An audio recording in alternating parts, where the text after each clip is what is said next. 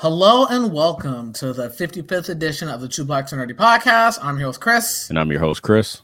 And today, we're going to have a fun episode for you guys. We're going to be discussing the first season of The Last of Us on HBO, which just concluded the Sunday after this recording. We're recording on a Wednesday. So we're really excited to talk about it. We have a couple wonderful guests from the world of TikTok on. So, Chris, you can go ahead and do the introductions and we can get started. Yeah, bring some friends along the way to have a fun discussion about emotionally devastating content. So first, we're going to bring on Danielle, who is on TikTok and Twitter and Tumblr and a whole bunch of other things, but has also been writing articles about The Last of Us on Temple of Geek. So Danielle, introduce yourself and tell the people where they can find you. Hi, everyone. I'm really excited to be here. I'm Danielle. On TikTok, I'm at Written in the Star Wars, and on Twitter, I'm at DannyS394. And I'm just really excited. Yeah, I have some articles on Temple of Geek about The Last of Us, so check those out if you want to. All right. And next we have Brooke, who is I think this is the third or fourth time on the podcast, who has been hosting Twitter Spaces about The Last of Us after every episode, as well as streaming it on Twitch. Yeah. So welcome back, Brooke. Thanks for having me. I'm back. Yeah. So who's ready to talk about sad things? Yeah. I wonder how we should go about this. So, all right, I guess we'll go around and just give general thoughts about the show. Did you like it? Did you not like it, etc.? And then I don't know if we need to go episode by episode. I feel like we can sort of just talk about the aspects that we think are interesting. And, probably going to have some debates, I'm sure, especially with the ending. Maybe not. So does anybody want to go? Anybody want to go first? Just give thoughts about the show. You all hated it, right? It was the worst video game adaptation. All I'm saying is that no one threw a bottle or a brick. I know. So it was mid. There was no panels that Ellie had to sit on while Joel moved her across the water. Yeah. So what was up with that? But we got the puns, though, right? We did get the puns. We did get the puns.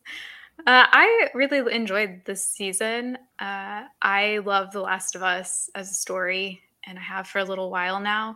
So I don't want to say that my expectations were high, because I knew I would love it regardless of how bad it could potentially be, especially because Pedro Pascal was in it. But it exceeded my expectations. And as usual, Pedro Pascal was just an amazing, phenomenal actor. And so was Bella Ramsey and really everyone they had on there. And so I'm really pleased with the adaptation, and I can't wait for season 2.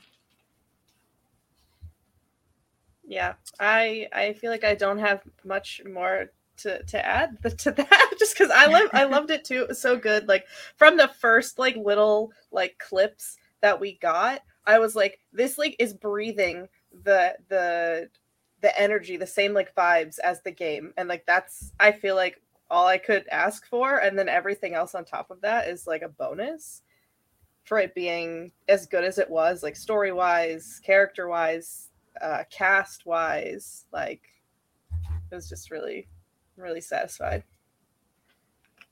I think I can feel pretty confident in saying that this is the best video game adaptation that we've gotten, whether that's animated movie, live action, TV show, or movie. I feel like this is definitely the best. Until the Mario movie comes out next month. I'm kidding.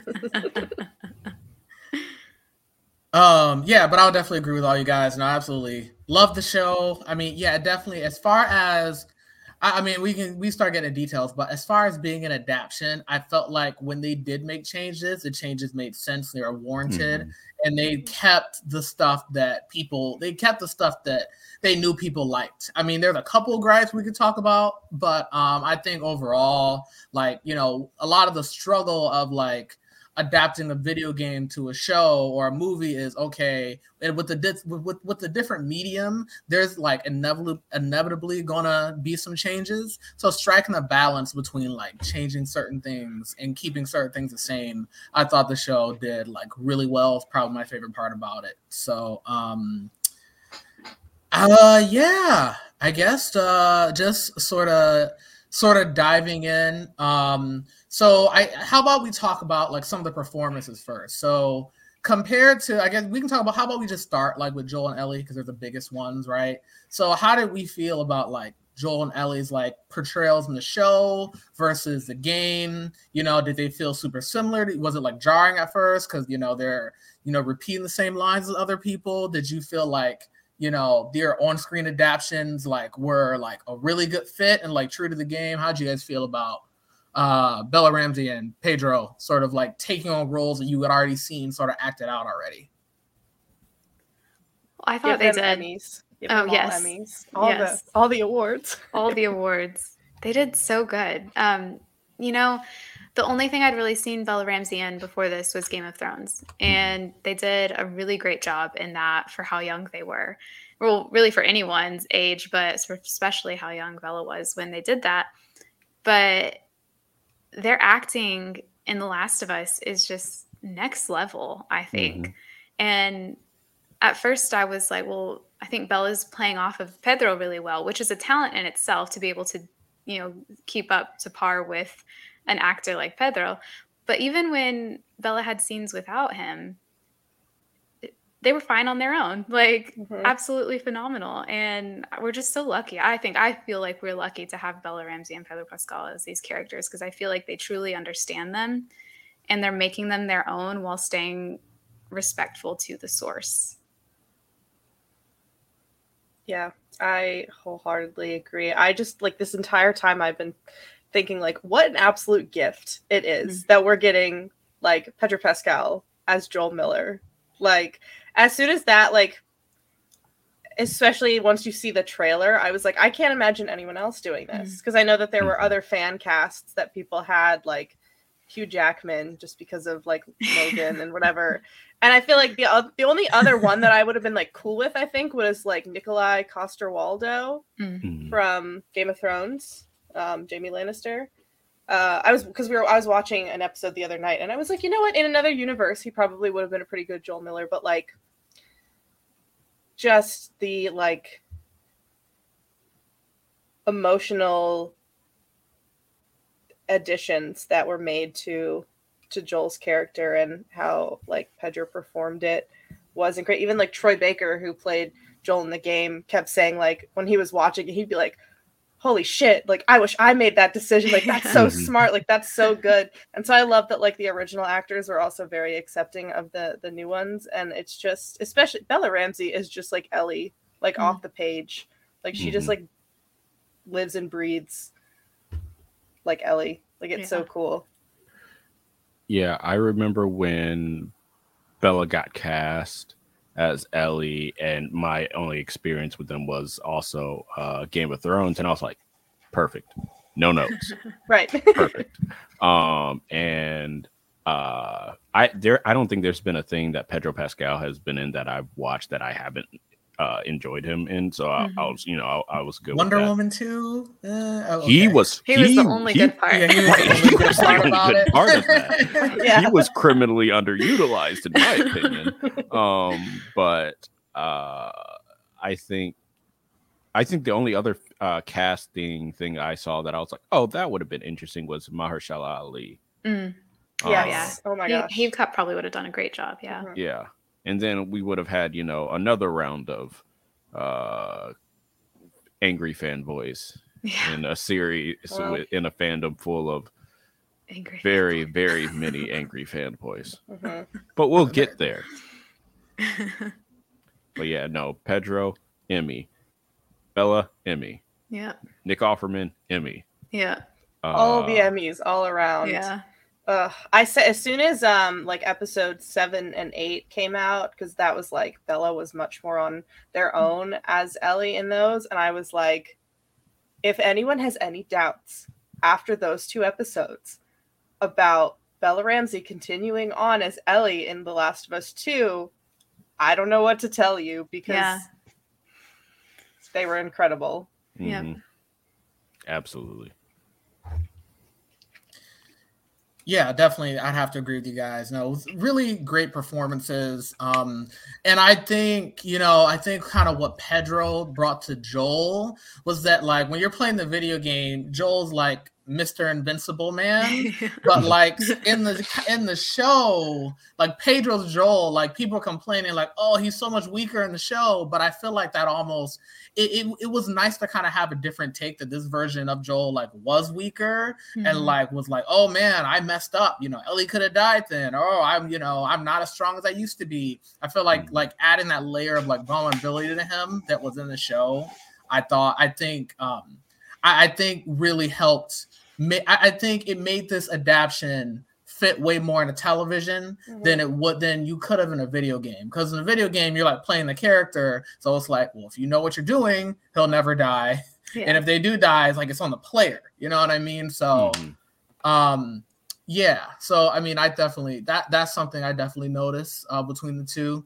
And then Bella Ramsey, absolutely, they just killed it, and I'm excited to see like Bella's take on part 2 and some of the things that they do, because especially episode 8, dealing with the cannibals and whatnot, you really got to see them like use like their acting chops and show the fear, and then also show like, okay, you really got to see like the balance between a child that's afraid but also really smart and trying to figure out how to get out of the situation. I thought I just saw that was really cool. Yeah, I think the best episodes of the series were 7 and 8. I think Bella shining brings out so much more to the series than just Pedro leading the way. And I think that's the natural progression of the series anyway. If you know, you know. But it's just so amazing to watch Bella shine, to come out of that like, oh, like this is the wolf and the cub story, but no, like the cub is actually going to shine as much, if not more, than the wolf in that same era of, oh, look, I need to get cub from point A to point B. That was one of the things I was worried about going into the show, because so many people were talking about Pedro, rightfully so. But I was like, they don't know yet that this is about Ellie. This is Ellie's story. Ellie is the center of this, at the heart of this, even if maybe it doesn't seem like that at first. And so I was worried that because Pedro Pascal is such a phenomenal actor, that he would like outshine Ellie a little bit, or outshine Bella. And no, that didn't happen. They worked so well together, and I'm so glad that it worked that way, and that Bella has shown that they're completely ready to take on part 2 Ellie. I wonder if they're going to give, it is neither here nor there, but I wonder if they're going to give them lifts to show that like, hey, they got older, they're a little bit taller. I keep thinking about that, but I'm like, that's actually, if I had to like criticize one thing about the games, is like I've been the same height since I was 12 years old. Me too. And they made Ellie so much taller in part 2. I don't know why. So I think her, like, Bella's small size is not going to be a big deal for the show. But, like, I do wonder what they're going to do if they're going to, I mean, because Bella is, like, 19 or 20. So technically, like, they are the right age to play Ellie in part 2. So there's that. But, like, I wonder if they're going to do anything like costuming or, like, hair and makeup to make her appear a little older. Yeah. Yeah, I'm curious too, because like in part 2, like there's I mean, I don't want to spoil anything, right? But like in part 2, there's some like, there's some more like there's some fist fighting and stuff that goes on and things like that. So I'd be curious, especially with a person that like Ellie has to fight, how that gets like choreographed. I think there has to be some changes there, but hopefully it's for the better. Which is also why you can't cast a certain transphobe as that character. Yeah. Yeah. That on top of the fact that she's like not supposed to be 40 years old. Yeah, I was gonna say you also can't what even was that? Yeah. They're like, yeah, no, let's totally have the 40-year-old play the 23-year-old. That makes sense. This is the 90s. So one thing I want to talk about. So instead of like going through every episode chronologically, how about we can talk about how about our favorite episodes, our favorite like scenes or changes. And I mean, I can definitely start. So for sure, episode 3, like it was a departure from the game, right? So the game, like it's pretty much totally different. So like in the game, you like go to meet Bill. And like his town, Bill's like a prepper, so his town's got like a ton of like funky traps and whatnot. So like in a game, it gives you like some fun puzzles and things of that nature. But in the show, they decided to pretty much give you an entire episode with this whole side story with Bill and Frank.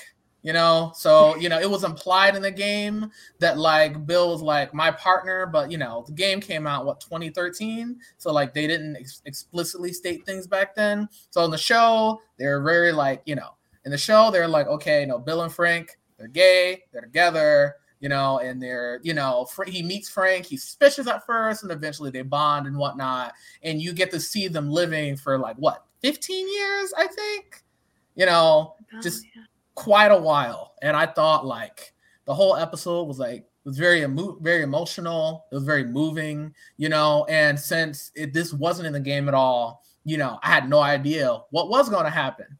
And like I thought it was really cool because like you rarely get, how often do you get stories of like older gay men, just like living their lives and being happy and eating the strawberries and whatnot. And like compared to most folks who live in that universe, they were probably close to the happiest, except for maybe some folks who are out in Jackson, at least for now. So it's definitely, episode 3 was definitely a standout for me, for sure. Yeah, I saw people talking online too, like about since the outbreak is in 2003 in the show versus the game, which is 2013, like mentioned, like when you talked about them being like older gay men, it's like not only have they survived this like zombie apocalypse, but they're also like coming from the AIDS epidemic from like the 80s, and so it has like even more kind of meaning to it that they've made it this far. Yeah, and at the time, because in this, the cordyceps starts in 2003, so sodomy and anti-homosexual laws were still on the books in many states, upwards to around 20. Obergefell didn't get that case wasn't decided for marriage equality until 2015. So for their entire lives, I don't know how old Bill is in this adaptation. I want to assume he's like in his late 30s or early 40s, but for most of his life, and probably for Frank's too, being gay is a death sentence. Yeah, that was the first episode that I really I sat down afterwards and was like, I don't know, I had to process it, because the first and second episodes were great and they were fun, emotional, but episode 3, I genuinely I felt like carved out of inside out, and I just sat there for a while and was like, oh my god, I can't believe that they did this in a good way.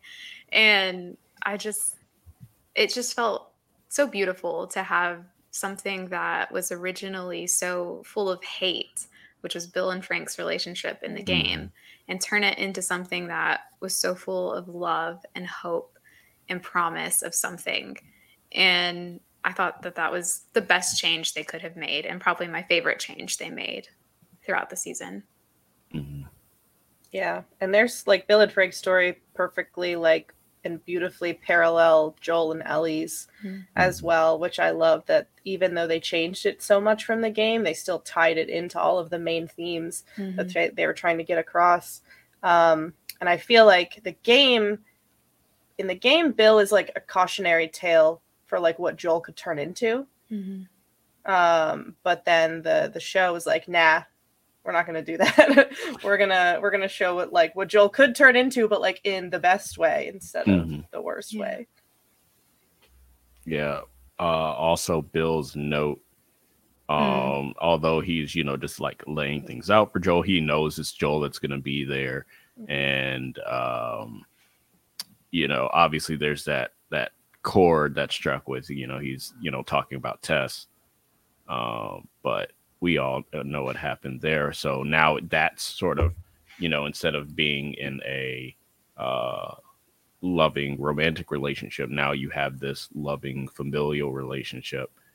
And then, Bill puts in there are probably a bunch of dead bodies around for my traps. Like I could just hear, I was just like, yeah, perfect. Yeah. The way Bella read that too was just so perfect because like did Bella study how Nick Offerman would say that? Because it sounded so perfect.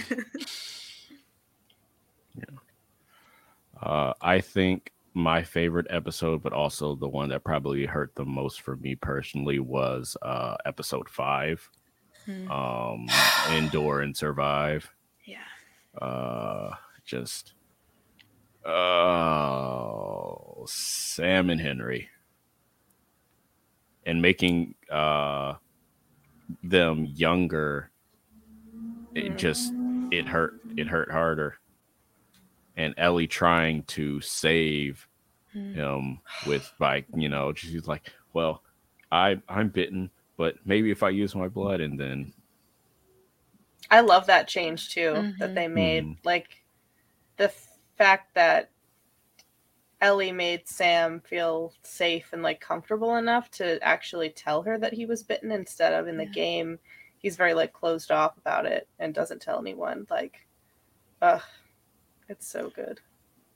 I think that's why them sharing the bond of Savage Starlight, which again is another change, was so important, because they had that connection. Sam finally had this connection with someone else, closer to his age, and someone whose responsibility wasn't to look after him, and who could connect with him on a friend level instead of a protector level.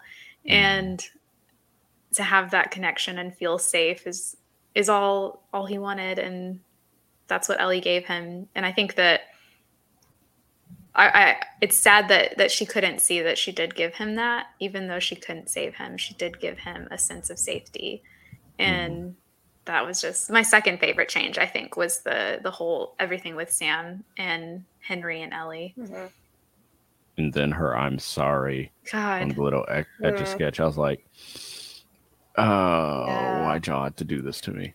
I really like their change with Henry too, because Henry was very much like not as nice in the game. Like he was still like felt Joel. the same. Yes, he was definitely more like Joel. He was more like overprotective of Sam, but in a way that it's like forgetting that Sam is also still a child, and not only do you have to protect their physical safety, but also like their emotional safety. And because he's, I mean, in the show he was 8 years old, but even in the game he's only like 12 or 11 or something. And I like that they changed that instead of being like, oh, we only take what we need, it's like, no, here's this giant bag of crayons that I carry around for my brother because I know that it's going to make him feel happy in this world where there's nothing happy anymore. Yeah. And you add on to that if that Henry is probably in his late teens or early 20s. So when this all started, he was either born into this or he only has a few years of being a kid before the world ended. So now he's trying to make sure that he may not have had that opportunity. We don't know, but he's going to make sure that Sam has it. Yeah. it adds a lot of weight that they also made sure to say that Henry had never killed anyone or really committed any act of violence, and like doesn't work so much in a video game setting because otherwise you're just carrying around like an extra useless NPC. You know, like it makes more sense that you have someone that can help like you fight your enemies. But in the show, like it makes what happens at the end of that episode with Sam like hurt so much more. And going to Kathleen, it's a great story narratively about revenge. Yeah. And the lengths people go to, which will inspire or foreshadow things in later things. But I think what was interesting was, I think it was at the end of episode 4, you see that sort of like the cordyceps like tendrils in the ground and like things moving, and I'm just like, you might want to deal with that. Like, no. Yeah. But no, she doomed everyone, and they were all loyal to her no matter what. So they were some ride or dies. They definitely died, but they were some ride or dies. I like that sequence too, where like, you know, the infected comes out and like pretty much destroys their like military, because I think like episode 5 was probably like the episode where you got to see like how terrifying the infected like were, because it's like you have all these military guys, they got tanks and all this stuff, and they're like, they go down like paper when they're dealing with the infected. So it makes you realize like, no, there's a reason why like, you know, everything's screwed up and like everything's destabilized, because like humans don't really have anything that can combat like the hordes of infected, you know, in a way. So I mean, yeah, so I did appreciate that. Finally got a bloater. The big boy. Yeah. It's my Instagram bestie. He followed me on Instagram. Oh yeah, I saw that. It's so weird, but now he likes all my posts. 80 pounds worth of prosthetics. That's they ended up like doing CGIing it instead, but like even just having that is so cool. Yeah. But you know, and then it doing the finisher from the game. Yeah, I was like, the Leo DiCaprio. Oh my god! Yeah, I was so I was like, that's what I love so much about this show, is that the things that aren't important to the narrative but are like just little things from the game that they chose to include. Yeah, just makes me so happy. Like Joel constantly having to like boost people up off of like onto walls. It's like they purposely showed that for us game fans, you know. And that was the first episode with a video game actor. You had a video game Tommy, who's like the second in command of the rebels. Yeah, and he's the one who gets ripped apart. So they gave all the actors from the game like a special send off. Yeah, they all died. Yeah. Yeah, I just realized, I'm like, it's all pretty brutal. Yeah. I can't not talk about this episode and say the child clicker.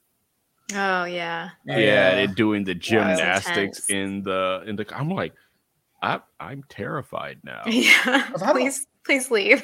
Because I don't think they were like child infected like in the game aside from Sam, right?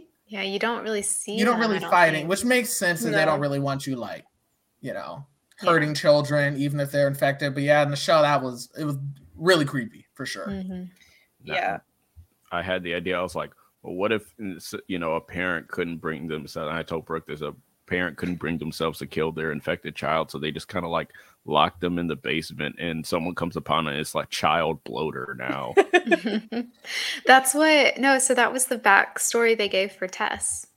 Her husband and son were bitten, and she shot her husband, but she couldn't shoot her son, and so she just locked him up and left because she couldn't bear to do it.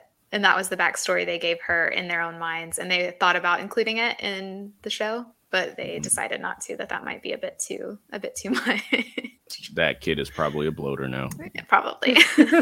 Or beyond, if there's anything beyond a bloater, we don't know. Because if that was at the beginning, now it's about 20 years past, and bloaters are like what, 10?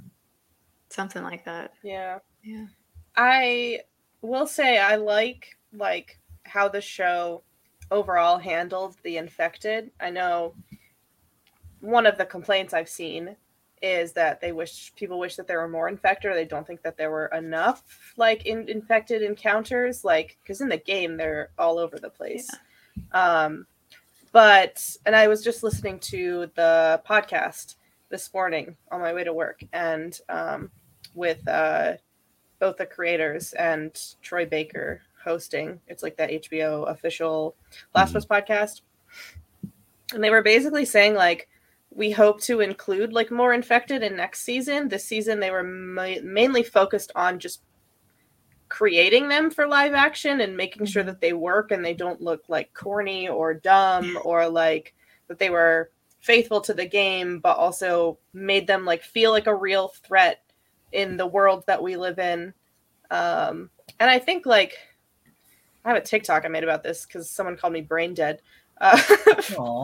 First, because someone complained about there not being infected in the finale, because in the last part of the game you come across a bunch of infected and 2 giant bloaters.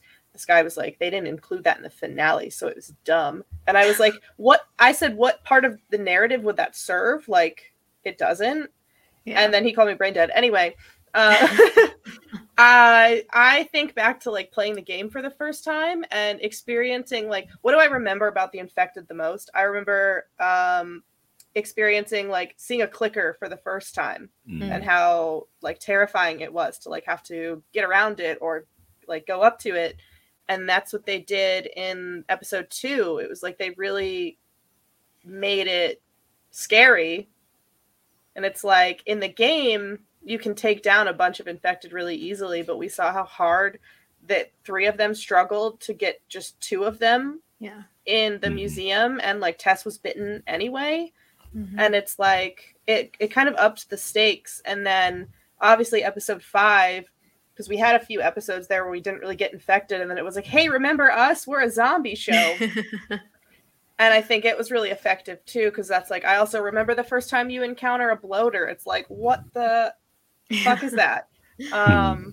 And so I think they recreated those moments really well. And the other infected encounters I feel aren't necessarily as important to the narrative. In episode 7, it's very important that there's a infected in the mall. In the game there's a bunch more, but I like that they just changed it to one singular thing. And it even ties into the part of the Left Behind DLC that they didn't show, which is cool. So the DLC has the present and then the past. So it has all the Riley and Ellie stuff, but then it also has a section where you're trying to find supplies and medicine to help Joel, and you go into an abandoned mall. So they kind of parallel each other. And you find out that the pharmacist in them, I don't know why there's a pharmacy in the mall, but there was. The pharmacist got infected, and they locked him in the store next door, which is this creepy doll store. And so they still tied it back into the show as that infected came out of the creepy doll store. And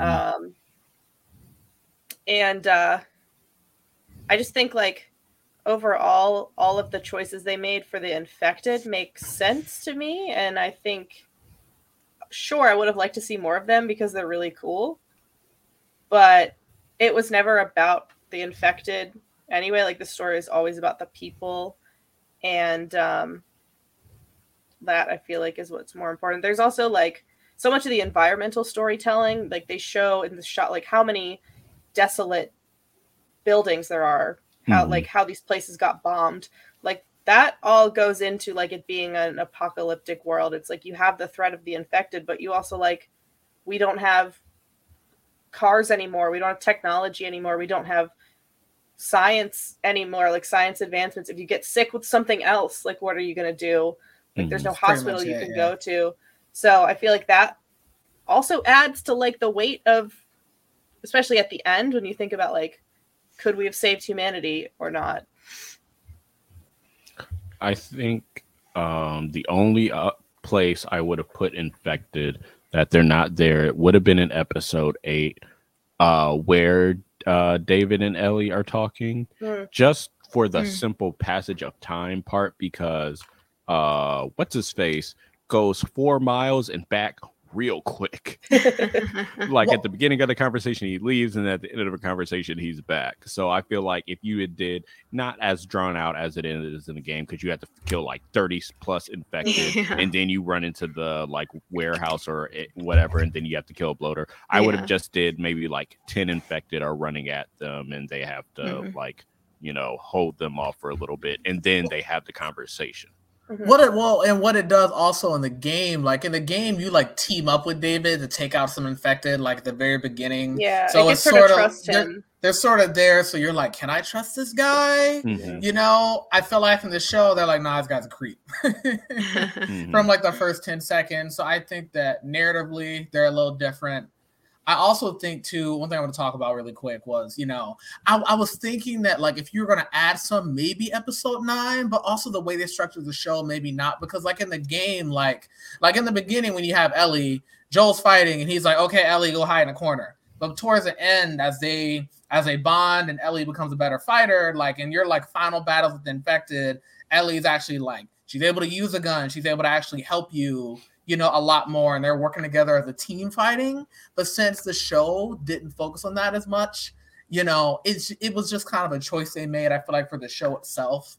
So just like throwing infected in there just to have something, I feel like doesn't work unless, you know, you're kind of like in the game, they're, you know, it's short in the game, they helped show you like, you know, how tight the bond between Joel and Ellie got towards the end, and how much more capable Ellie was, especially after, you know, Joel, you know, Joel's like KO'd for a little while. So, yeah. Yeah, I think they could have maybe shown that Ellie's growth in her like capabilities in like when they go to the university, because that's another part.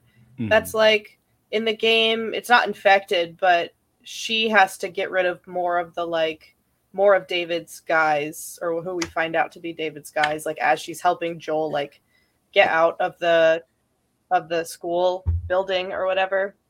But I like don't feel that strongly about it.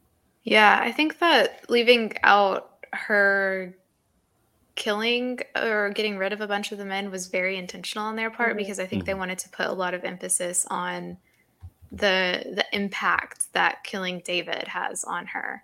Yeah, and sure. That amplifies so much more when she's not really killed that many people before. And when she has it, the last person that she actually killed was Riley. And I just think it adds a little bit more. So I see why they did that, but I also do see wanting more infected. It's not a complaint I have, but I think they'll definitely get there with season 2. Yeah, doesn't lessen the show by any means for me, but like having too much could have lessened the show. Yeah, definitely. Yeah. I feel like one thing the show did too is that like a lot of things that were sort of left up in the air from the game, the show just stated outright. The show's like, yeah, no, Joel and Tess, yeah, no, they were a thing. Yes, Bill's gay. And then, you know, even like with what, you know, in the Left Behind storyline, you're sort of like, you know, you don't know exactly what happens, you know, after Riley and Ellie get bit. And it's like, oh no, had to kill Riley. You're like, oh, okay. Yeah, definitely things are more explicit. Absolutely. I will say, even if you did know Bill and Frank were a couple, if you didn't know Bill was gay, you just like the cutscene came on and you just stopped paying attention. Skipped it, right? Yeah. One of the best cutscenes. Right, because you like has the magazine. Why are these pages stuck together? Why are these all dudes? Like, right. I'm so glad they ended up including that in the show, because I remember like watching episode 3, I was like, that was the most beautiful thing I've ever seen. But also I want to see the magazine scene. Yeah. Yeah. I loved that scene, but it also made me, I'm so glad they included it. And I think that Bella and Pedro did their own little twist on it. But it made me even more appreciative of the fact that they were very intentional with what they kept word for word, and that they didn't just do it to do it, because I think some of their best moments are when they have their creative freedom away from the exact adaptation of it, the exact, word for word adaptation. And so I loved it, but I think that was the moment where I was like, I love this. I'm glad they included it, but I'm also glad that they're going off script a lot for this.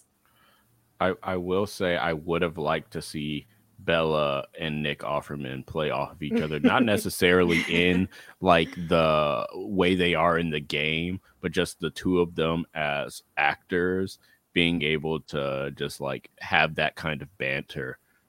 Because I will say, I mean, granted, it's different because Frank left Bill in the game, but Bill isn't bitter at this point, so it would have just been interesting just to see them, duke it out a little bit. But also, like, Bill would have loved this Ellie. Someone asked Nick Offerman about it, and he said, I think it would have been like a Ron Swanson, April Ludgate relationship, which my Parks and Rec heart, I was so excited because it made me think about that scene where Ron Swanson is like talking about if you need to like take a man down a peg, like you call him by the wrong name. And then April just goes, "You're welcome, Lester." And I can just see them doing that. Something like that. Yeah. I feel like before we get to the finale, we have to talk about people's inability to or their lack of media literacy when it comes to this show, and how a lot of the complaints from a certain demographic, well, actually I can think of several demographics, especially after the David episode, that are upset with this show, and I feel like they're missing the point, which will tie into the finale. But I just feel like this is an apocalypse, guys. There is no morals. Yeah. The world sucks. Yeah. I think that's what makes The Last of Us as a story so intriguing, and also really difficult for people to engage with fully, I think. Because in order to engage with it fully, you have to accept being uncomfortable. You have to accept your thoughts and your beliefs being challenged, and being okay with that, and being willing to look at things from different perspectives. And not a lot of people want to do that, and that's okay. But I feel like you don't get the most out of the story if you don't allow yourself to be uncomfortable. And and I just that's my favorite part about it. And I love seeing how people approach it differently, because I approach it differently every single time I play the game. Every single time I experience the story, I come away with a different understanding of everyone's choices, a different understanding of Joel's choices, of how Ellie's feeling. And I have to remind myself of that, though. So like when I see people feeling the way I felt when I first played the game, I have to remind myself that's a natural reaction to it. And that's a valid reaction to it. And, they might change their minds if they play or watch it again, and they might not. And that's just a part of the story. Yeah. Well said. See, Danielle's underappreciated in the community. She's a GOAT. Before we get to the finale, one thing I wanted to talk about really quick was episode 6 where they go to Jackson. I felt like that was I felt like since like part 2 already exists, they were able to use that to like plant a lot of Easter eggs, for things that will happen in the future. But I feel like that was probably the most fan servicey episode, I thought that was pretty cool. And I also like the joke about them being communists. Because like rarely in American media do you ever get like a positive portrayal of any sort of like socialist communist society. And for the most part, out of all the groups of people that we meet, they're pretty much doing the best as far as like having any sort of sense of like normalcy where they're like, yeah, we've got a movie night and, you know, we all just like live here and, you know, no one's poor and everyone's happy and this is great. And you're just like, you're just like, yeah, that would be like the ideal situation in like a world like that. So I appreciate that episode. It was a nice breather until Joel gets KO'd at the end. Because I haven't ended that episode, I think. Yeah. Also, go ahead, Brooke. I was just gonna say, I think like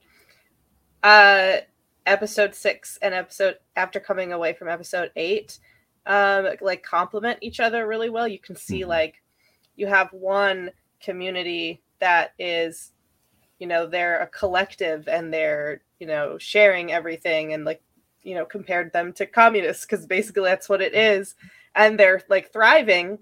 And I think then you have episode 8 and you've got this like, and the fact that they included, which wasn't in the game, that David was like became like a preacher and like was preaching things from the Bible. And it's like they live in this like desolate place that they're all starving and they're resorting to literally cannibalism and stuff. And it's like crazy the contrast between the two societies. Yeah, I also think that one moment in episode 6 where my entire timeline was like, was that Dina? It was trending on Twitter. Neil Druckmann tweeted like a screenshot of like trending now, was that Dina, in all caps. And he was like, I love you guys. Yeah. I love that. And Baby Shimmer. Baby Shimmer should have trended too. I guess screamed when I saw Baby Shimmer. This is like not like a serious complaint, but they never said the horse's name that they take in the show. It's Callus. I love that it's Callus because like I think Ellie's like, what kind of name is that? Or one of them says like, what kind of name is that? Joel does, yeah. But my complaint is that I was reading a couple like fan fictions and people were calling the horse that they were riding on Shimmer, and I'm like, that's not Shimmer. That's Callus. I loved that. So in the game, Joel says, he's the one who says, what kind of name is that? And then he mutters at some point, I hate that name. I can't stand that name. And then the fact that Troy Baker is the one who shoots Callus. I was like, I guess he really did hate that I felt name. sad when the horse died. I was like, oh. Yeah. R.I.P. Good horse. Yeah. Sad. I will say, in a universe like that, would there be way more wild animals, I feel like, right? Because like the infected don't care about like animal life for the most part. So would animals like breed more, and like, you know, would there be more like wildlife in a world like that? About that, because I've also like before The Last of Us, I was like, I need to consume any zombie things. So I started watching The Walking Dead for the first time. And it's like, I feel like The Walking Dead is completely the opposite of that because like the walkers just eat anything that is alive and moves. So you'd think that like there would be so much less wildlife, but I feel like, I guess there would be more. I mean, we kind of see that at the end with the giraffes too. Yeah. It's like, this is a population that's been like thriving for how long? Yeah. What would the lions have done? You know, like. Yeah. In part 2, see, this is interesting. And this is why like, They have changed the way that the infected work more than just, you know, spores and how they pass on things and everything. Because in the game, it's not really clear, like the infected are eating. They're not necessarily just trying to spread. They are eating. And so in part 2, there's a scene where they've been eating a moose.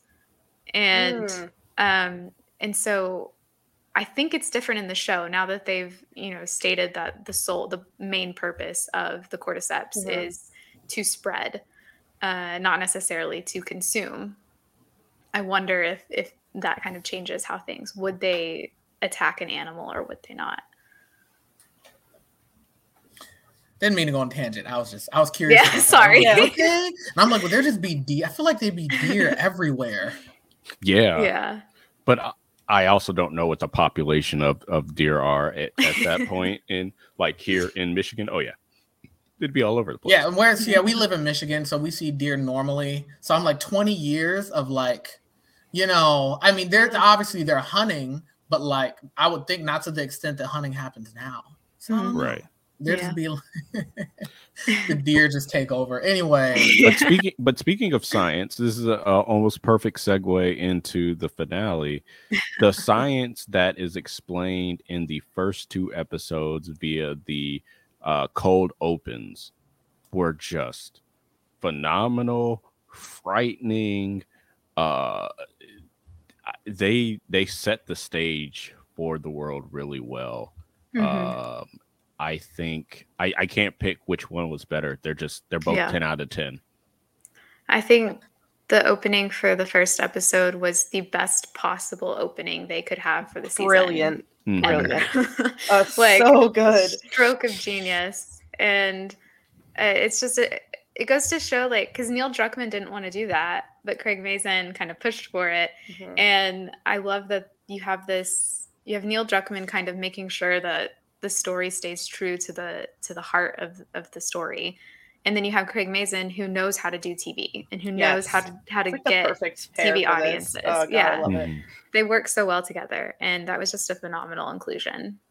Yeah, that is probably one of my favorite things about the whole show, and I almost forgot about it because it's been so long since we got the first episode. But it's just so brilliant.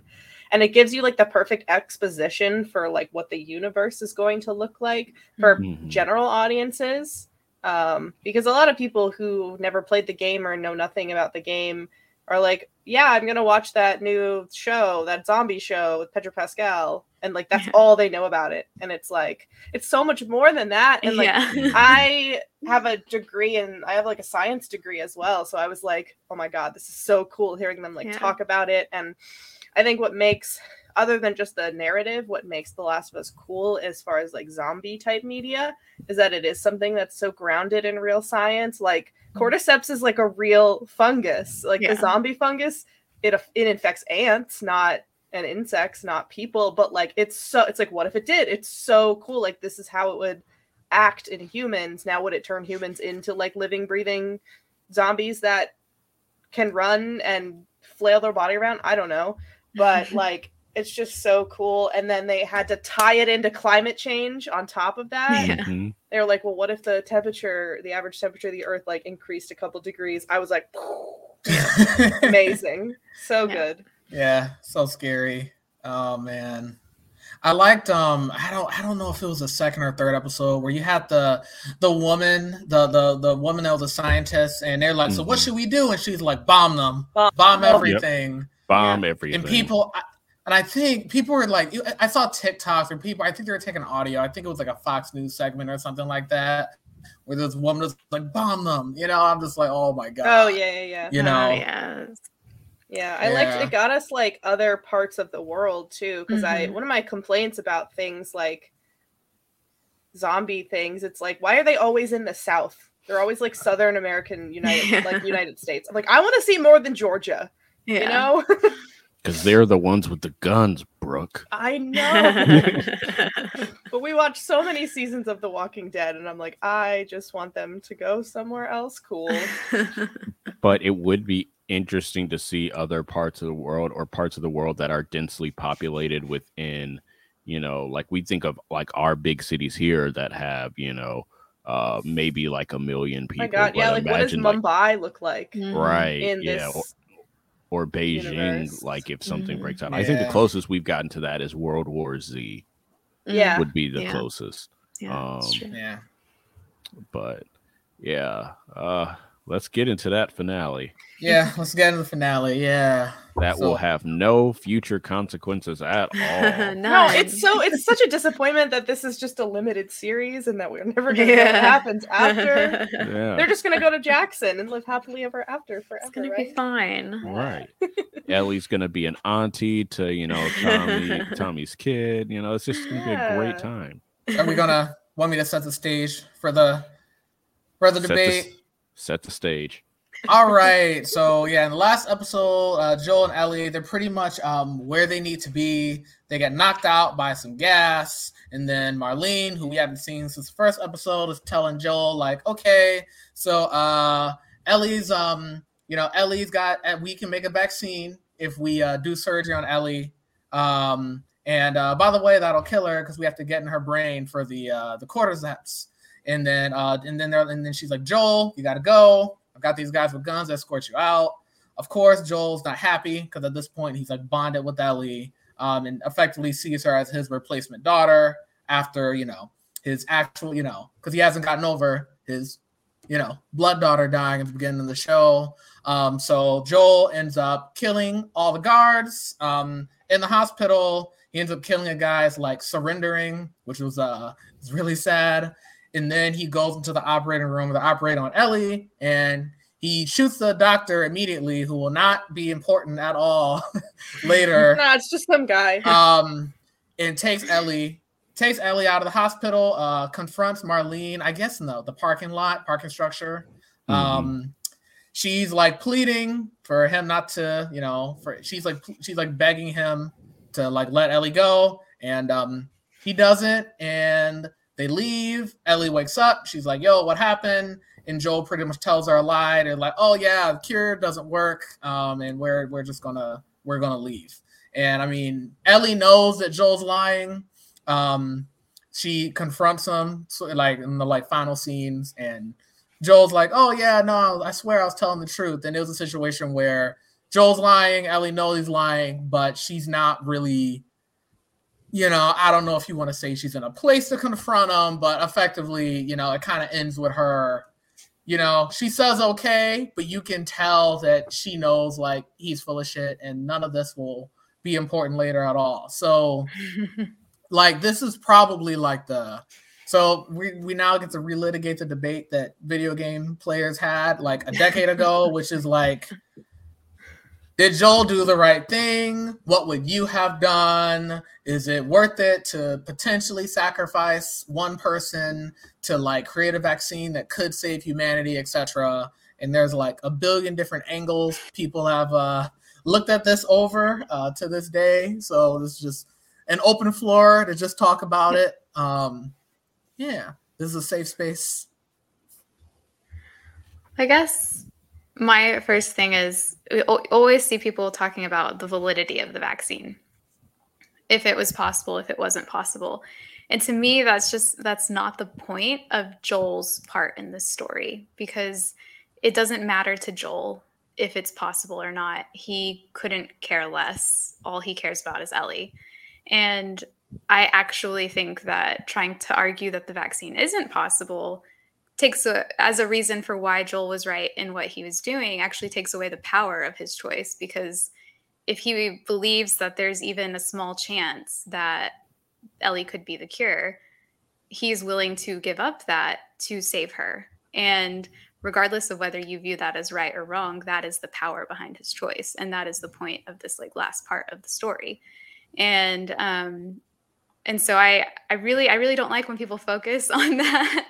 I understand wanting to know and wanting to like especially like if you have a science minded brain, or like if you think like that, I understand wanting to unpack that, but I don't think it is really conducive to anything that has to do with like Joel's decision, because his priority is and always will be Ellie in his life. And I don't disagree with his decision. I would probably do the same thing. Now, when it comes to him lying to Ellie, that's where I think that's where the real interesting debate is, because I think almost anyone would probably want to save the person that they view as the person they need to be protecting. But would you lie to them or not?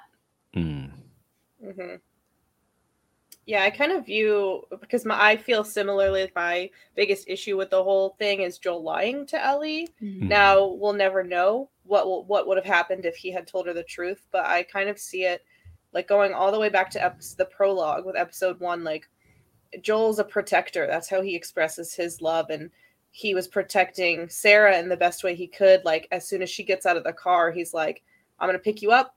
Don't look anywhere but me, because like you're safe here with me as long as you don't look at me. And he's trying to shield her from all of this like horror of what's happening outside. So I view like him lying to Ellie in that moment is in the same way, if he's trying to shield her from the horror of this thing, because he knows like what he did was horrific, like the innocent people, innocent or not, whatever you want to call them. Like, I think in his mind, at least, that was his way of shielding her from that in a way and still trying to protect her. So I think he was also shielding himself. Mm-hmm. Oh yeah. Because I think he knew that if he told her the truth, I think he was afraid of what she would do. And that if he told her the truth, her choice wouldn't be him in that moment. And this is where, like, I was thinking the other night, this is what I mean when, like, every time I think about this story, I have different perspectives and I have different stuff, because I've never thought of it this way before, that Joel is coming at his relationship with Ellie from the experience of being a father. And when he sees Ellie and he puts her in the position of daughter, it's automatically okay for him to act like a father towards her. And I think that any father or any parent figure would feel that way. But Ellie has never had a parent before. And she has been the person looking after herself for her entire life up until this point. And so for Ellie, I think it's very natural for her to look at what he did, or what she suspects he did, and think, what right do you have to that in my life? I didn't give you permission to have that right in my life. And that's the tragedy of it, because they were, a couple episodes before, at the same level in their relationship. And from that point on, they are never at that equal level again. That same understanding of who they are to each other. And it's just so painful. It hurts so much. Yeah, the way they showed the whole hospital scene too, like, Joel's definitely shielding himself from what he did, because the way that they showed it is, like, instead of really focusing on, like, how loud the gunshots were, or like how loud the people would be screaming, like, the sound was muted, and the music was sad. It wasn't like this high level action music. It was like, and I was listening to the podcast, and they said they made all of those choices intentionally, because it's almost like Joel is dissociating in that moment. Like, it's outside of himself. Like, he's conscious of what he's doing, but he's taking all of the parts that would, like, tell him not to do this, because it's, he might think it's, like, morally wrong to kill a bunch of people, or whatever you want to get into it.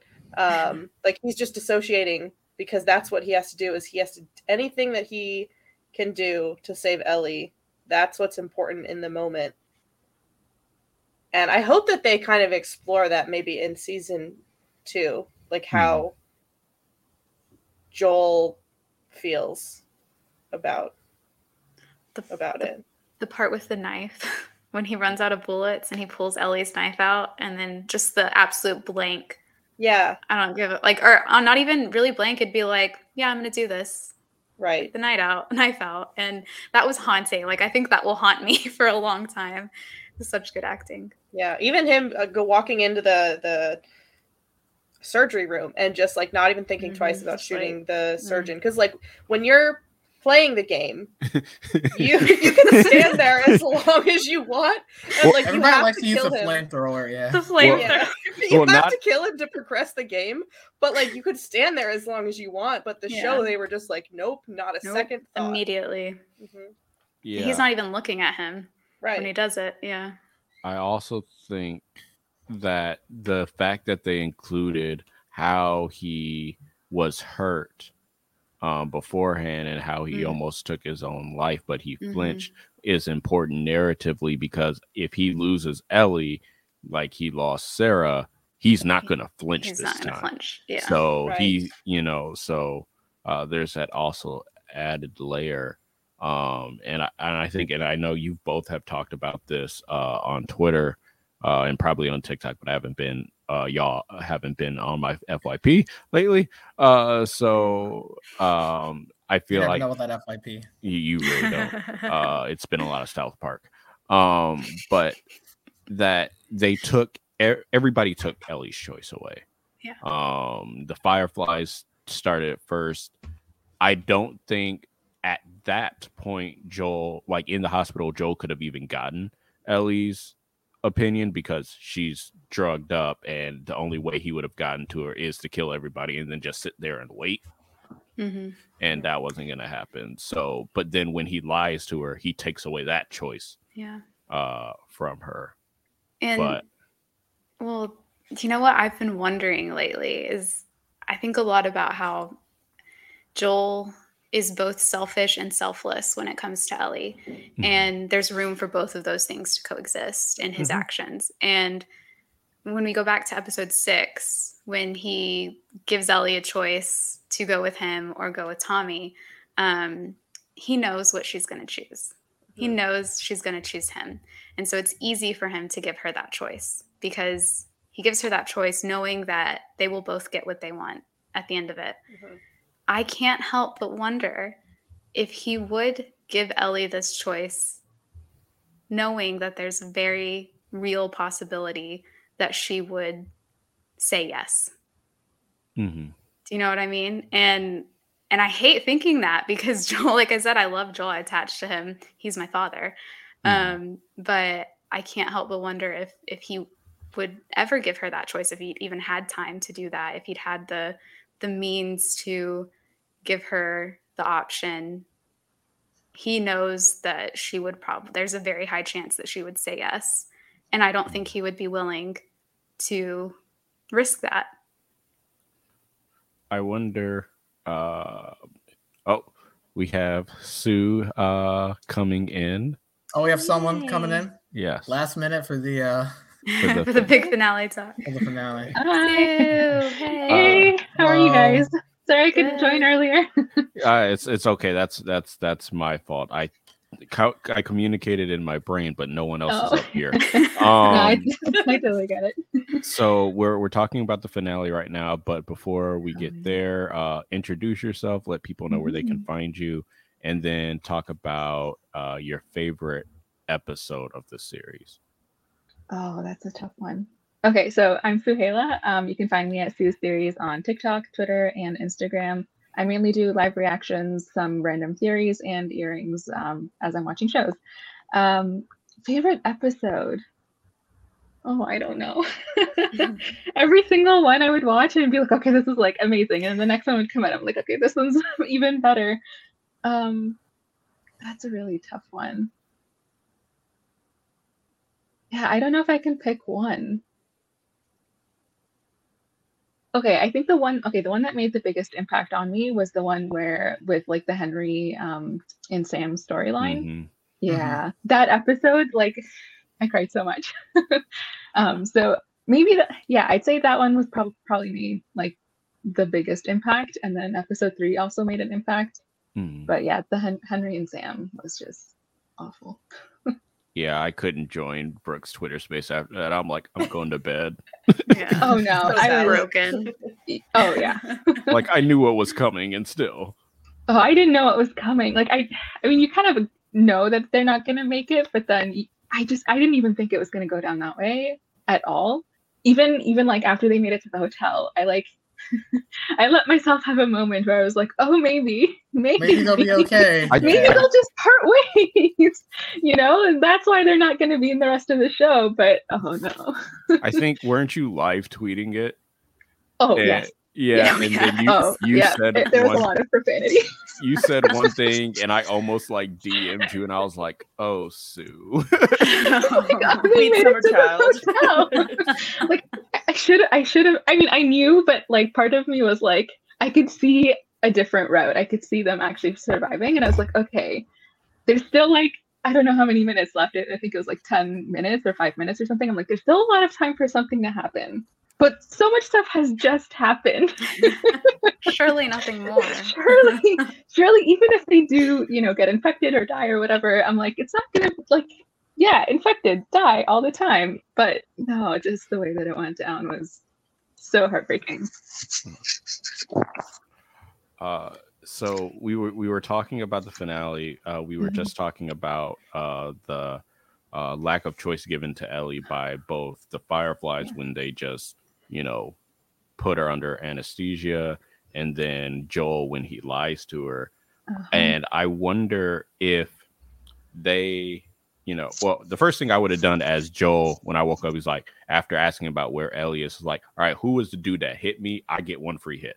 But the other thing is, I wonder if they had set them down. I think we're all pretty confident that Ellie would have said yes, even if it means my life. Like, you know, Yeah. but I wonder if they had sat them down, whether in two different ways would have gone. Would Ellie have been able to talk Joel down? And the second one would be, would Joel have been able to, you know, like having been a parent, but also being like an older guy, having been to the doctor, been like, okay, well, what about like, why is your first option like surgery that would have killed her? Like, what are the other options here? And whether that would have convinced Ellie to not do it. And then at that point, they have to fight their way out. You know, like those two different scenarios. Like, is there a possibility where Joel would have been able to go along with this and where Ellie would not have gone along with this? Yeah.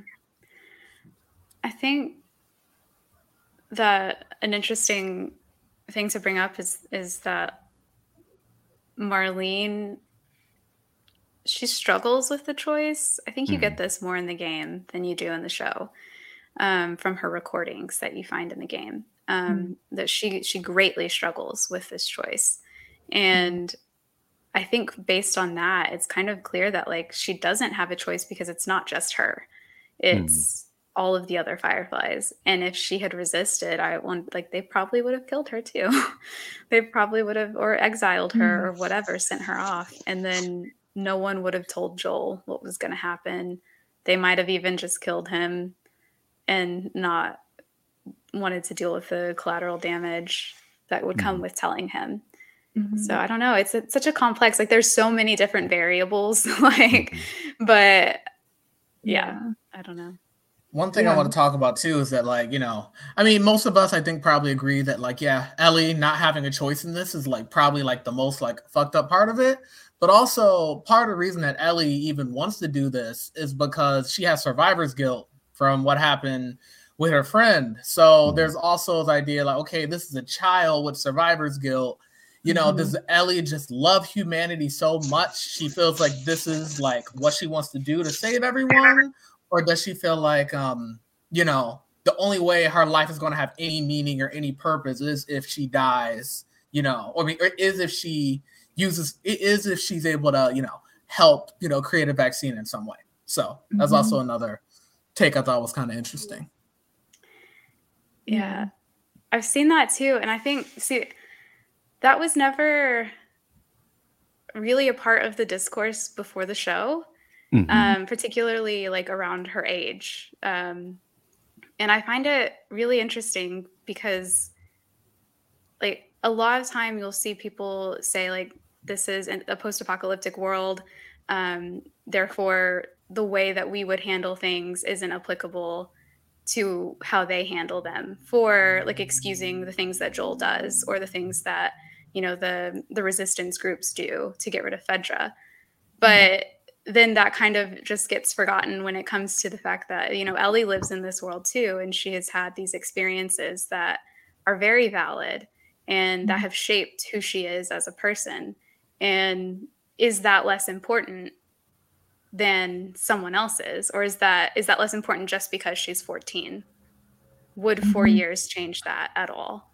And so I think it's interesting that this is coming up with the show far more than it is with the game. And I wonder if it's because it's an actual person playing that we're seeing on screen and not animated. But yeah, I think it's interesting. I think that my opinion on it all is that Ellie had the right to a choice, regardless of her age.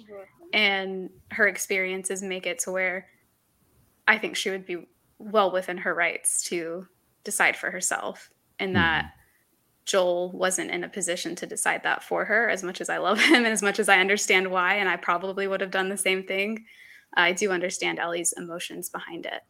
I think too, it's just like it's just not fair that Ellie has to make, even if she was given the choice, that she would have to make the choice at all. Like I don't think it's fair that she's put in this position in the first place, because she didn't ask to be born and then asked to be, now she's immune, and now she's the only immune person that they've ever found. So like it's up to her. And I feel like she feels probably a lot of that responsibility, which is not something that in our world, a 14-year-old should never be, given that much responsibility on like all of humanity. So it just like sucks that it's like that she's put in the position in the first place.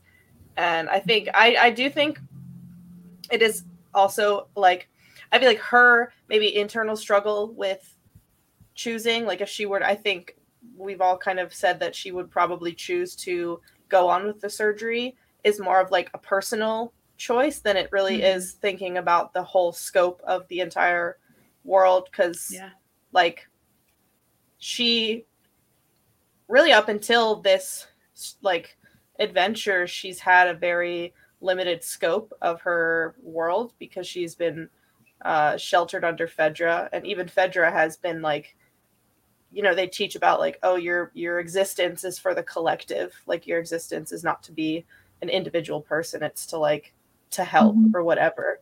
So I think that also kind of goes into her feelings about it. Yeah. I just had two thoughts. Don't ask me why. This is just where my brain went. So from the perspective, historically, women and communities of color have been disproportionately affected by the medical field, whether that's misdiagnoses, myths that certain groups of people have a higher tolerance for pain, or descriptions of pain or complaints of pain are either over dramatized or downplayed. I wonder if that plays into some people's view of the Fireflies and the Doctor and what they're trying to do, since their first thing is like, all right, cut her brain open. See, it's such a complicated thing because we see that they have been doing tests throughout. Like it's not like this is their first time ever thinking about it, and they have been testing it. But I do think there's a separation there because I don't know. I'm always very careful with this because I don't think the Fireflies are the bad guys. Just like I don't think Joel's the bad guy. I think they're all just fighting for their purpose, and they make really shitty decisions along the way, every single one of them.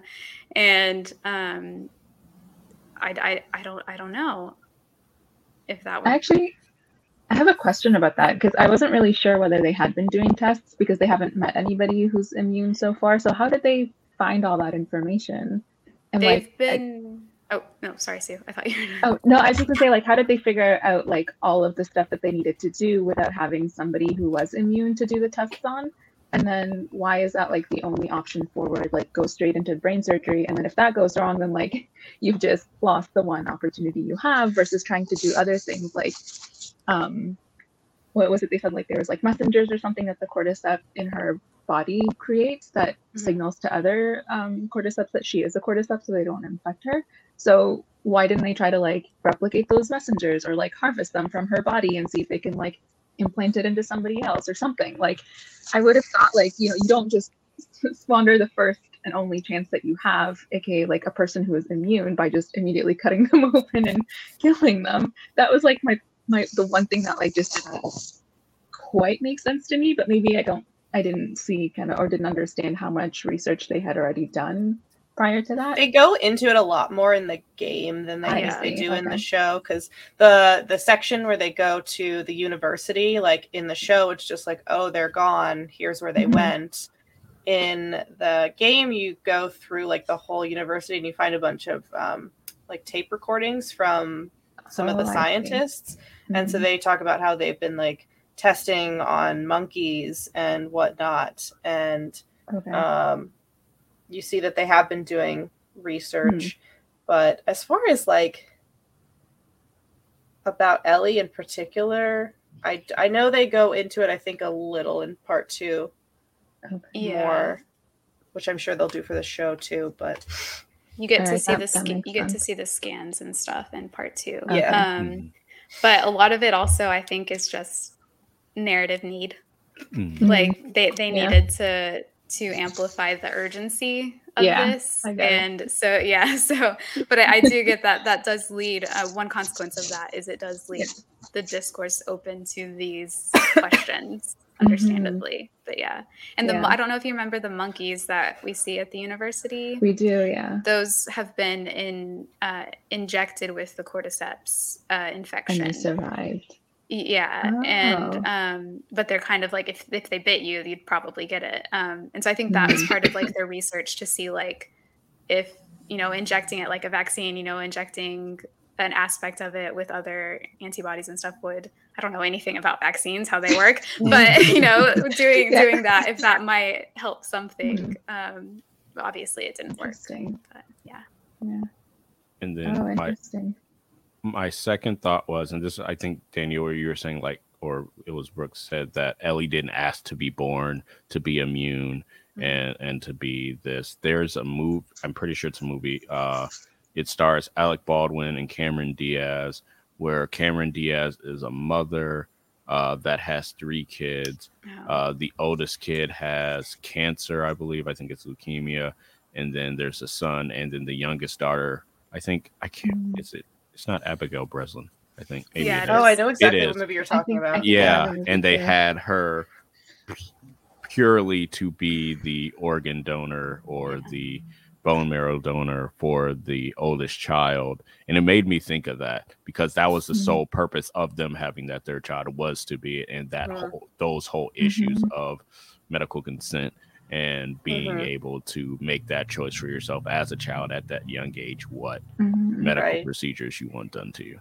Can I just say I hate that movie because it's a bad adaptation of the book. It ends, the ending is completely different, and it makes, sorry, this is a tangent, it makes the entire purpose of the story moot.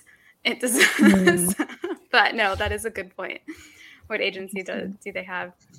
And again, it just makes me come back to how does it differ in a post-apocalyptic world? How does it, like, Ellie is already put in positions that every child in this world is put in positions that they shouldn't have to be in. And does that make her experience any less valid? Does that make her choice any less valid? Which is, it's one of the questions that we do have to ask.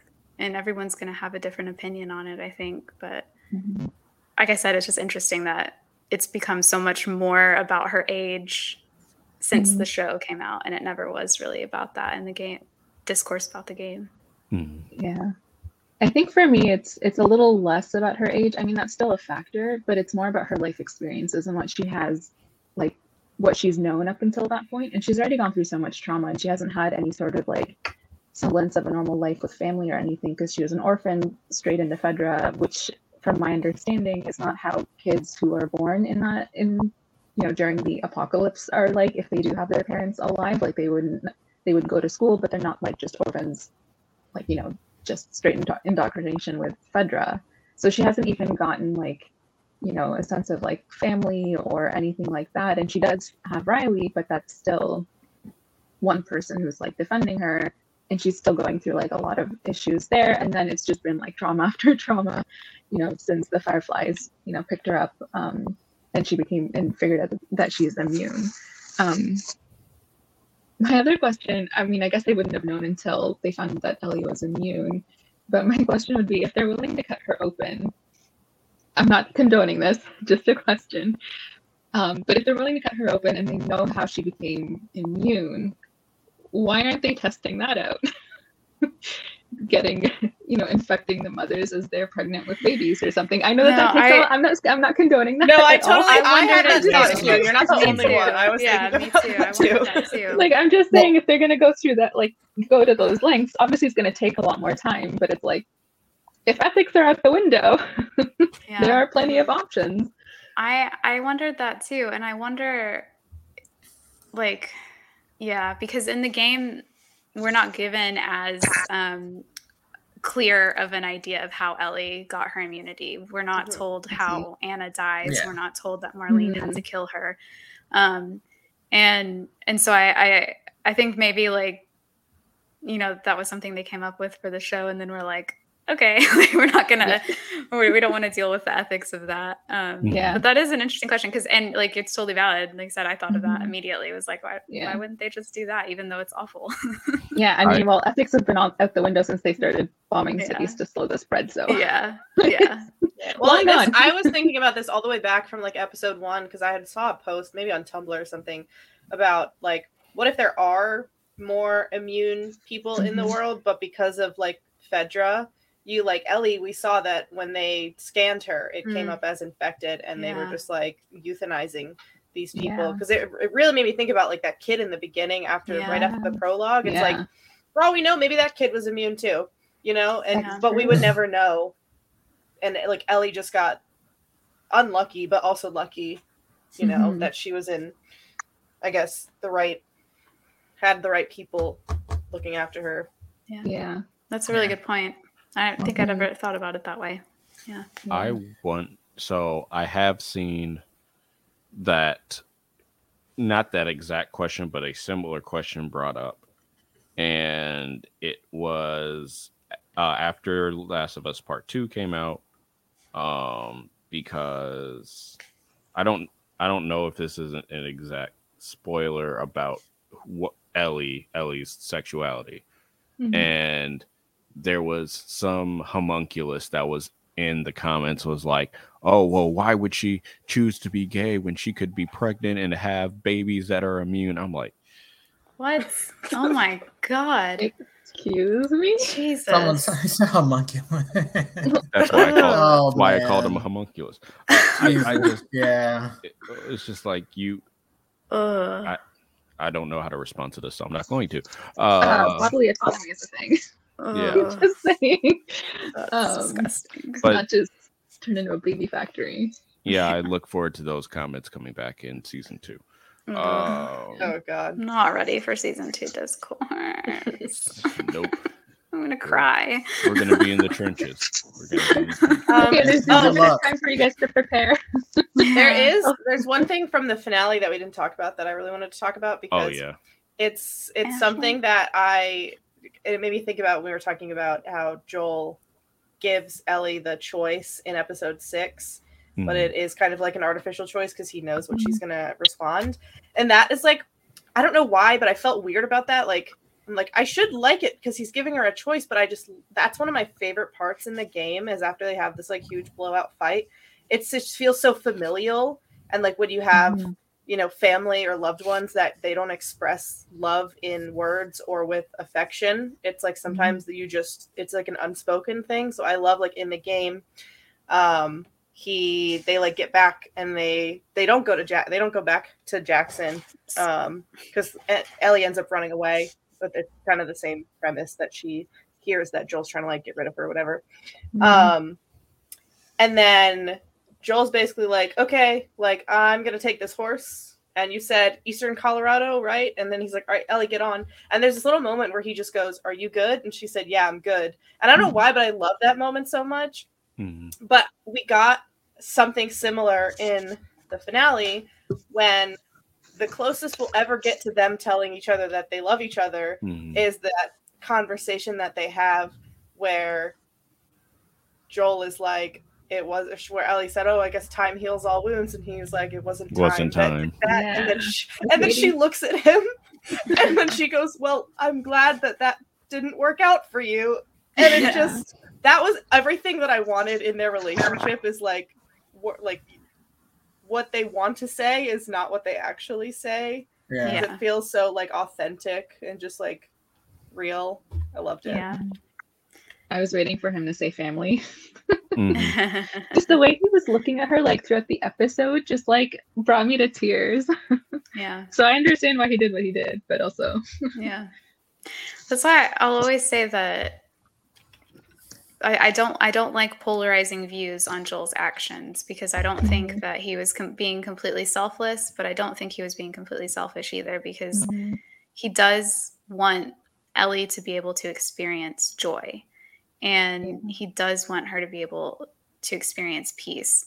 And the question that brings up and the tragedy of it is that that's not necessarily what Ellie wants at that moment. And And that's one of the questions that's not easy to answer is it his right to decide that she should have that, or that she should have that above anything else? And but I think that can be both selfish and selfless. And it's one of those things that you don't realize it until you realize it. And I just love that I think the show did a good job of weaving the selfish and selfless aspects of that into they it. went into that a little bit in the podcast episode, especially when in like relation to the giraffe scene. Yeah.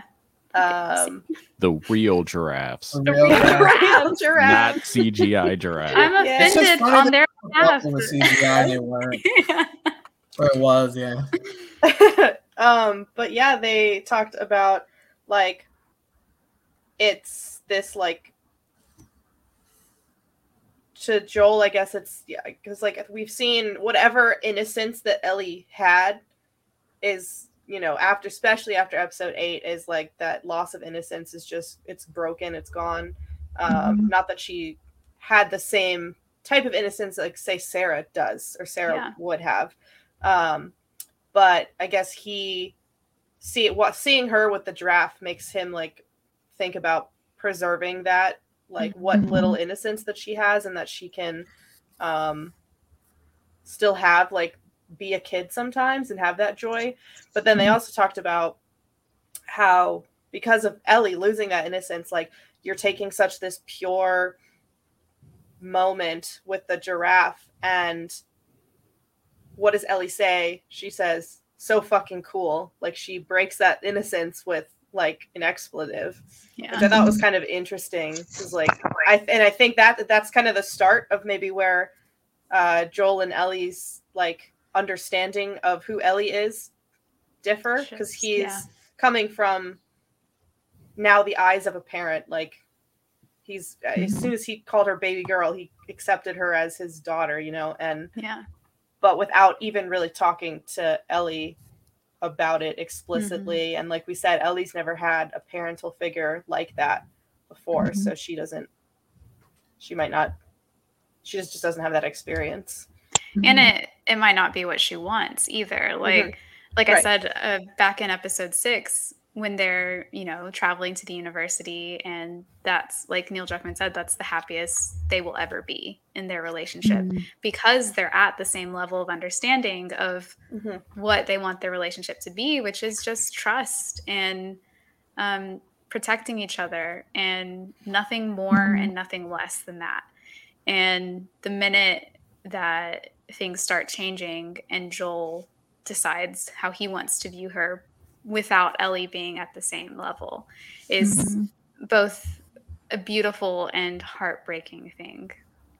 I think there's also the reason that it kind of like shifts and it's disconnected is like Joel can see the pain that she's in. Like before the giraffe scene, she was basically like, you know, PTSD, she's disassociating, and he can see that, and you can see like their relationship flip where he's the one talking constantly, trying to make her laugh, trying to make her feel better, just rambling about himself, and she's just very quiet, and like half the time she's not listening. So he's seeing that of her. They're not really acknowledging it, and they're not talking about it, and it's almost like she doesn't want to acknowledge it. Like she doesn't want to acknowledge the fact that she does, I guess, like she's not in a state to be making like big decisions at that point because of what she's been through that she hasn't necessarily like dealt with, because it's still fresh.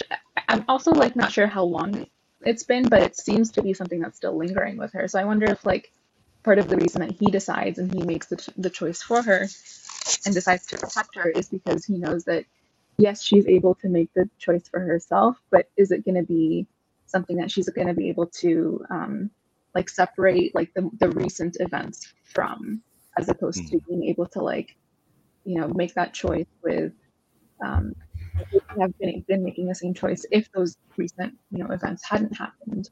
And so he's kind of like trying to protect her in a way like he's trying to protect her in the way that he knows how, but as opposed to like, you know, acknowledging or talking about, you know, the emotions and experiences that she's been through, he's just sort of taking over as opposed to trying to get her to like the level of understanding of where He is, because he's gone through traumatic experiences and he knows how that affects him, you know, given what he told her just after the giraffe scene. And so in his mind, he's probably like, well, she's still dealing with, you know, the aftermath of whatever happened. And he may not even know exactly what happened, but he has an idea of it just being really traumatic. He's like, well, I wasn't making good choices. She's probably not going to make good choices, even though he knows what the choice is going to be. So he doesn't even want to put her in a position to make the choice. Yeah. It reminds me. Wait, has everyone seen Wakanda Forever? Yeah. No, but that's okay.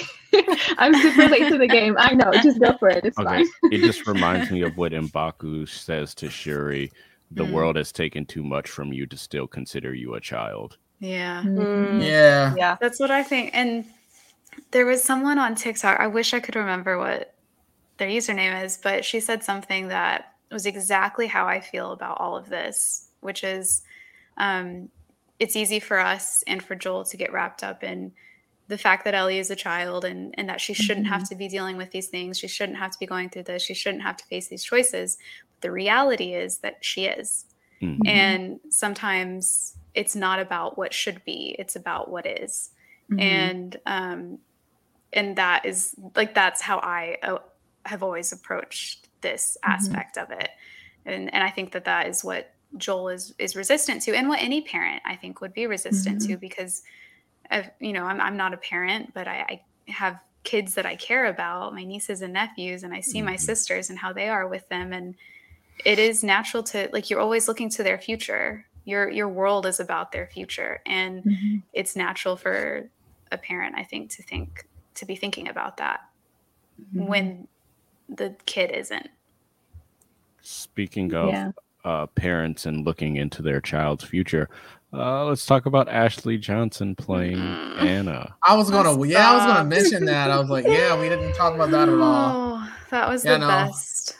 Ellie gave birth to Ellie. Yeah. So for those that don't know, Ashley Johnson played Ellie, voice and what's the technical terms? Mocap. Yeah, thank you. For Ellie in The Last of Us 1 and 2. So yeah, like Chris said, Ellie gave birth to Ellie. The minute she was using the Ellie voice too. Like as soon as I heard it, I was like, oh. Yeah. Well, that's also like, it's funny because that's like her natural voice, like her right. Her Ellie well, voice that's is her what natural to me. voice. I was really excited to see both like Troy and Ashley in the show, and like I love the show, but like game Joel and Ellie just like are so like they just mean so much to me. And so seeing Troy Baker, I was like, I can't handle this, especially like he has so many of Joel's mannerisms because like he is Joel, but like there's still a degree of separation because when you look at like Troy Baker and he starts talking like normal, like he doesn't sound like Joel. Like that's a voice that he has for Joel. But Ashley Johnson starts speaking and that's just Ellie. So that was very, and like they gave her Ellie's hair, like color and like haircut that she has in the game, jacket, and it's just it was so much. And the house looks a lot like the house in part 2. I think that was intentional. If it wasn't, I don't know. What's also wild to me is that Ashley Johnson has been in so many things that were a part of my childhood and teenage years. Like that I was like, oh, that's who you are. I love that scene so much. I get so emotional talking about it because it's not just, you know, a video game actor playing the parent of their video game character. It's Ashley Johnson playing Ellie's mother. And that, to me, I feel like if you play the game, you understand the difference there because Ashley cares so much about Ellie and she's spoken so much about how much of herself she put into that character and how important having a female character like Ellie was to her.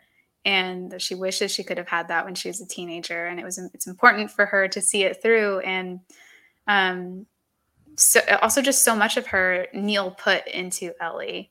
Like Ellie's love for space is because Ashley loves space. And all of these things that make Ellie Ellie are what make Ashley Ashley. And so to see her give birth to the character that she helped create was just like, it still gives me chills. And it's a scene that I'll never like, I'll probably rewatch that hundreds of times now. Yeah, it like holds a special weight to it, especially like everything surrounding like the release of the game when it came out. It's like they fought so hard to get Ellie even just on the box art of the game because execs didn't think that a girl or a woman or whatever on the box art of a game wouldn't sell copies. And I feel like it got a lot of women into video games more than maybe any other video game. And I love it too, because then we see like when part 2 comes out, Ellie's the cover. Yeah. And it's like one of the most sold video games of all time. Just so cool. And like Ashley Johnson is like obviously a huge part of that. Yeah. My only beef is that the random Firefly didn't even try to cover that baby's ears. I know. I said you when have they had one to job. execute Ellie's mom. I'm like, come on. You have one job. You had one job. Put your hand over her ear. Also, I think in that scene where, you know, Anna's begging Marlene to kill her, and Marlene's like, I can't do it. I won't do it. Like, it shows their closeness. And then how cold she does it. Not cold isn't the right word. How direct she does it. There's like, not like, you know, that you stereotypical, like in movies, you know, you're just like, I can't. What's like, that meme of Wesley Snipes where he's crying? Yeah. New Jack City. City. Yeah, she just walks in, shoots, and then, you know, that's it. That's the only way she can do it. Exactly. If she hesitated, she would not. Yeah, she wouldn't have been able to do it. I loved because like I said, in the game, we don't know that that's what happens. And I really like the parallel that gives to Ellie having to do that to Riley. And like, that's kind of a connection between her and Marlene. Marlene's the only one who really understands what Ellie had to go through in that, because she had to do the exact same thing. And just how awful that must be. I can't even imagine. Yeah, I think maybe if I had to criticize anything, and I think this is also, I would criticize the game about this as well, is that we don't get a lot of Marlene. Yeah. I wish that they would maybe flesh her out. Well, and especially in the show, they changed. So in the game, Ellie already knew Marlene and knew who she was. Yeah. And they changed that in the show to make it that like they had never met before, even though Marlene has such this extensive history with her mom. And I don't want to say that like I didn't care when Joel like kills her at the end, but I feel like it would have meant more or been like more emotionally like hard to swallow if we had gotten more of like gotten more attached to her character, or understood her character more than they give us in the show and the game. Yeah. And I get why they changed, like, you know, from a storytelling perspective, I get why they changed that. But I think it was also such a miss because Ellie had a connection with Marlene. Like they talked a lot before this, and Ellie, you know, she was always saying that Ellie couldn't join the Fireflies because I have to imagine that it's because she couldn't protect her then. Like she would have to send her out on death missions. And I was thinking, I did another podcast earlier, and I thought for the first time, is that why Marlene stayed in Boston all this time? Like, because we know that the Fireflies move around a lot and they're sent to different bases, but she's stayed in Boston this whole time. Is it because of Ellie, so that she could keep an eye on her?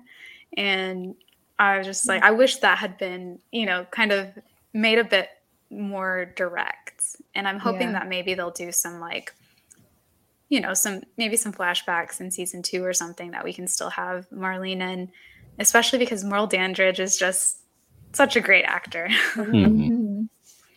That's actually really interesting. I think if they had like that relationship or that history in the show, it would have made the finale hit a little bit better, because then like you see Marlene struggle with it, but then our understanding of it is like, oh, because she knew her mother, not because she knew Ellie directly. Like that would have made that hit a lot harder, and like made us as an audience like understand just how big of a decision this was, and like just how important it was for, I mean, obviously we understand like, you know, curing the world, but it would have just hit that much harder. And then later when Ellie in the car, when she's waking up and she asks about Marlene, for a second there I was like wondering, I'm like, why does she care?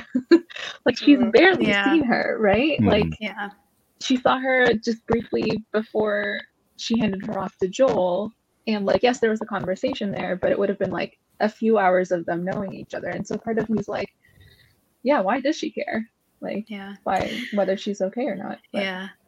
I guess in the show, it could be like, one way you could reason it is that Marlene was the only person who knew her mother, and that there was, you know, something like that. But I do think, I do wish they'd kept it in the show that she knew she knew her, and everything that went into that. Which is why I hope people play the game or watch playthroughs or something, so that they get that they get those moments that are really powerful for Marlene.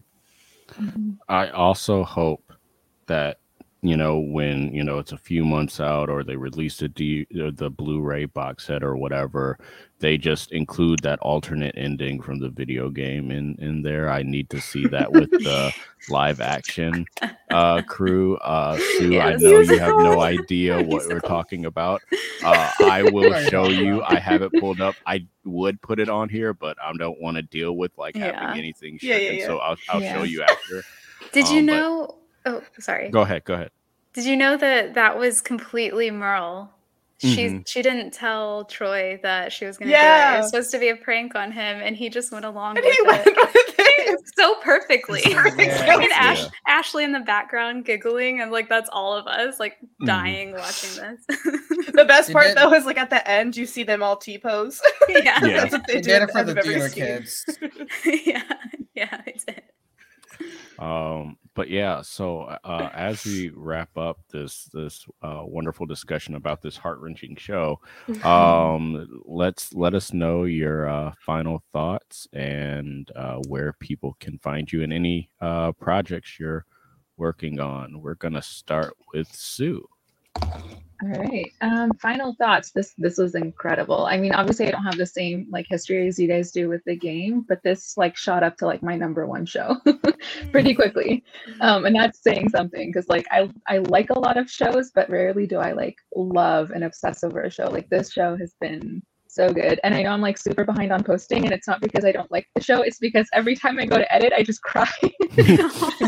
Oh, so valid. It hurts. But I will get those in. So where you can find me, Sue's Theories on TikTok, Instagram, and Twitter. And then, like I said before, I do live reactions. I post earrings that I make to match the shows that I'm watching, and then every so often I'll have theories, or I'll talk about like various things, generally around like North African diaspora or Muslim representation in media. So yeah. All right. Cool. Thank you. And well, Chris usually says this, so I'll leave him for saying it. Your usual thing. You're always welcome back on the podcast. Oh yeah. You're always welcome back for sure. Next, we'll go with Danielle. Yeah, I'm on TikTok at Written in the Star Wars, and Instagram Written in the SW, and Twitter Danny S394, because I can't have anything be simple. And I don't know that I have any projects right now. I'm kind of taking a breather after The Last of Us because I was doing articles for Temple of Geek, but I'm just going to be perpetually waiting for the next season and talking about clones in the meantime for Star Wars. The clone expert, y'all. And last but not least, Brooke. You can find me. I'm on Twitter and TikTok and Instagram at _bedazzler_. Twitch is __dazzler, because you can't start something with an underscore on Twitch for some reason. So we're going with that. I make some stuff sometimes. You can go to Far Far Away Factory on Etsy. You could go to farfarawayfactory.com, but I have not renewed my subscription to the website, so you can't buy anything on there currently. As far as projects go, I'm doing a lot of cosplay stuff right now because I'm going to Star Wars Celebration. I haven't really posted a lot of content about that though. Normally I like to document stuff that I'm making, but now I'm just in a panic to finish everything. But yeah, so now instead of crying over Pedro Pascal and his human child, I will be crying over him and his green little alien baby on TikTok. Yeah. This is the way. I thought it was funny that you had a couple weeks where Last of Us and Mandalorian airing at the same time. It's like, did they plan this? Probably. I really was upset. I was like, my brain is fully on The Last of Us. I really want to be excited for The Mandalorian because it's my favorite Star Wars show. But they just had to do that to me. Well, before we sign off, so I just want to say the Oscars were last week. Congrats to all the winners. Angela Bassett, we love you, Auntie. We love you, Auntie. All right. Well, Chris, you got anything else? Nope. I am also in a panic about Star Wars Celebration with cosplay, so that's fun. I'm sure we'll probably just sort of recap when you get back. Yeah. I've also been requested to be on Sisters with Sabers for that recap because they want the tea. Yeah. Oh man. All right. Well, yeah. All right. Well, until next time, thank you all for listening. And I always, you guys are great guests and welcome back anytime. And live long and prosper. There are more of us.